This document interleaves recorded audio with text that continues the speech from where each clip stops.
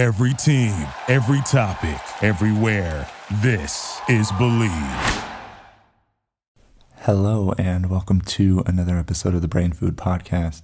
I am Casey Thomas, and today I want to finish off with one more rant before I get back into some more cognitive, fun, nutrition kind of stuff. So bear with me. This will be the last one for a little bit unless you like it. If you can, please be sure to leave me a rating and review. I love hearing what you guys are thinking. And also please do subscribe. It helps me out a whole lot. It really does help me grow the channel. You know, I'm out here trying to stop the spread of nutrition BS and specifically looking at the realm of nutrition for mental performance. So, what am I going to rant to you about today?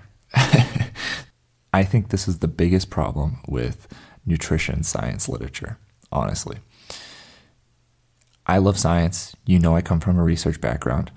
I rely on it quite heavily, but there is a huge issue with the way that research is conducted today in nutrition.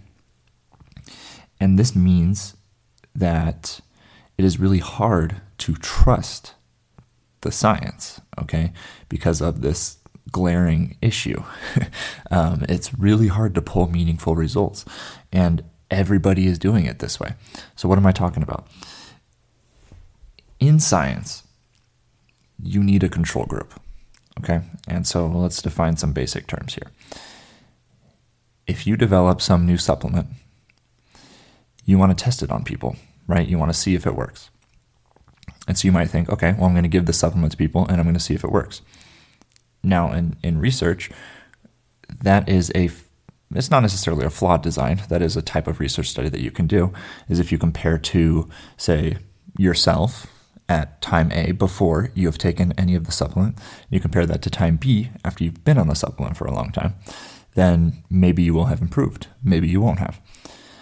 But there's so many other variables that happen across time. And if you saw an improvement, it could be related to the supplement, or it could just be a function of your state at time B in comparison to time A. So what we do to remove this problem is we introduce what's called a control group. And so a control group is essentially given a placebo, or sometimes it's given a standard treatment or something like that. But typically it is so that when you compare these two groups, everything is the same between the two.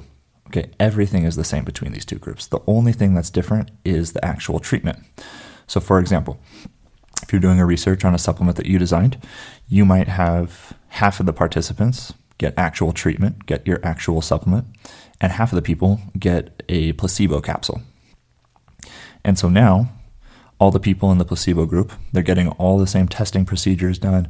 They're taking a pill at the exact same time as people with the real supplement are taking. Okay, they're doing everything identical. And now, the only thing that's different between the two is whether or not they are taking supplement or placebo. And so when you do it this way, you're able to quite confidently say that the results that we saw are related to the supplement, okay? And they are not related to anything else. And in the nutrition world, it's very common for someone to want to enroll in a research study because they want to kickstart their nutrition journey, okay? They want to kickstart their health journey. It's very common for people who are trying to experiment with a new diet to also do other stuff related to their health. So they might say, okay, hey, I want to start this supplement. I want to start this new diet. I'm going to do that. And I'm also going to start exercising. I'm also going to start drinking more water. I'm also going to start taking my sleep more seriously. I'm also going to, start meditating 5 minutes a day. They do all these other things. And then they're like, wow, the diet was amazing. It was the best thing that's ever happened to me. And it's like, okay, well, you don't know if it was because you just started sleeping more. You don't know if it was because you started exercising. It could be related to those other factors. And in fact, all those other factors have been shown to help. So why am I talking to you about all this stuff? In nutrition research, the controlled diet that they use is frequently the standard Western diet. Okay, now let me tell you a little bit about the standard Western diet. The standard Western diet is trash. Okay, the standard Western diet is causing 70% of Americans to be obese. It's causing all sorts of things like cancer, heart disease, dementia, like literally all the problems of chronic disease that are preventable that you see in America. Those are largely a function of the standard Western diet. Okay, so the standard Western diet is straight trash. And when you use that as a control group, okay, that is what you're comparing against, then what that means is literally anything that you compare to the standard Western diet is going to show an improvement. Okay, I could give you a jar of dirt and have you eat that, and that would show improvements versus the standard Western diet. Okay, so it's hilarious to me. People who say that they had improvements on so-and-so diet and it's the best diet ever. And it's like, okay, well, no, it's just better than the trash you were doing before. It doesn't mean it's the best diet ever. It just means it was better than the trash that you were doing before. And, to a certain extent, there's no problem with that, right? If you have success with a diet, I don't care what the diet is. I want you to be successful. I want you to be healthy. I want you to have improvements in brain performance. I want you to have all these things. And whatever you find works, if it's better than what you were doing before, then you have taken a step in the right direction. And I love that. Okay. But that does not mean that your diet is optimal. And so with nutrition science, it's very hard to tease apart what is actually optimal and what is simply better than the trash diet that is the standard Western diet. And this is not unique to America. Okay. We see that anywhere, any country that starts implementing more of a Western diet, they start seeing rises in obesity, rises in chronic illnesses, all these kind of things. And so another alternative is to compare to standard government guidelines. This is what a lot of researchers have opted to do instead of the standard Western diet, is they'll say, okay, we're going to follow as our control group the prescribed United States government recommendations. Now, the problem with this creates an inconsistency in the literature because government guidelines for nutrition change all the time.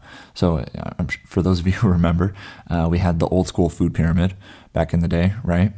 And then we had the weird looking food pyramid. And then now we have the MyPlate.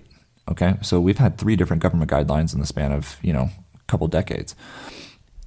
And so if you're trying to compare whether or not a diet is good and you're referencing literature from 20 years ago versus 10 years ago versus 5 years ago, those results aren't going to be comparable to each other anymore because the government guidelines have changed over the time.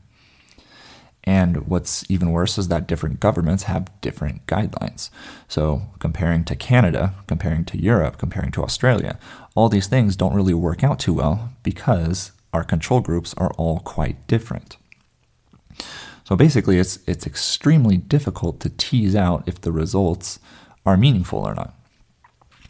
And what I'm waiting to see, which I think would be quite interesting, and you do see some small trials that do this, is let's compare well-known healthy, air quotes, well-known healthy, good diets with each other on different metrics. And let's stop comparing to trash diets. Okay, let's stop comparing to these diets that are obviously going to be inferior and will obviously cause you to see significant improvements. This is almost like a marketing ploy, okay? Because usually a lot of this research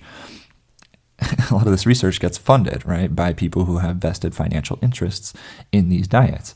So what do? In order to make it so that way their diet looks amazing, they just throw it up against trash.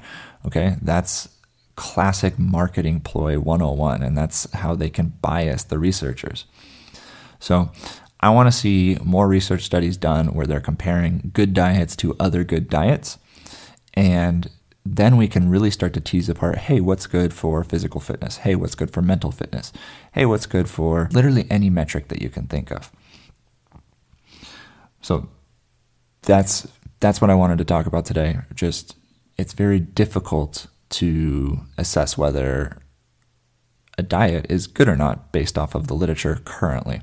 Okay, when you go back and look at that literature, make sure it's not compared to a standard Western diet, because if it is, well, no surprise there. Like I said, literally anything is going to be better than a standard Western diet.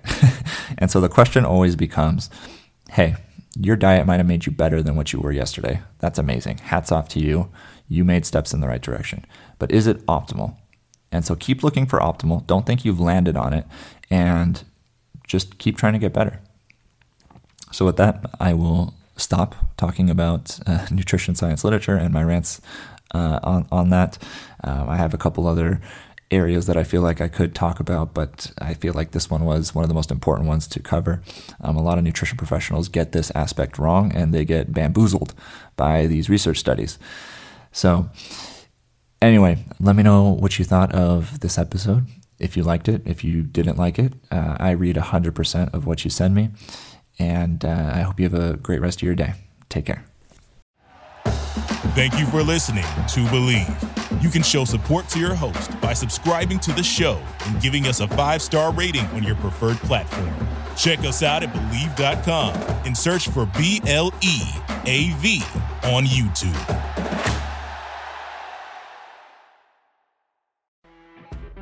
You know when you're listening to a true crime story that has an unbelievable plot twist that makes you stop in your tracks? That's what our podcast, People Are the Worst, brings you with each episode. I'm Rachel. And I'm Rebecca. We're identical twins who love true crime cases that make you say, didn't see that coming, and we hate the people responsible for them. Listen to People Are the Worst now on Apple, Spotify, or wherever you get your podcasts.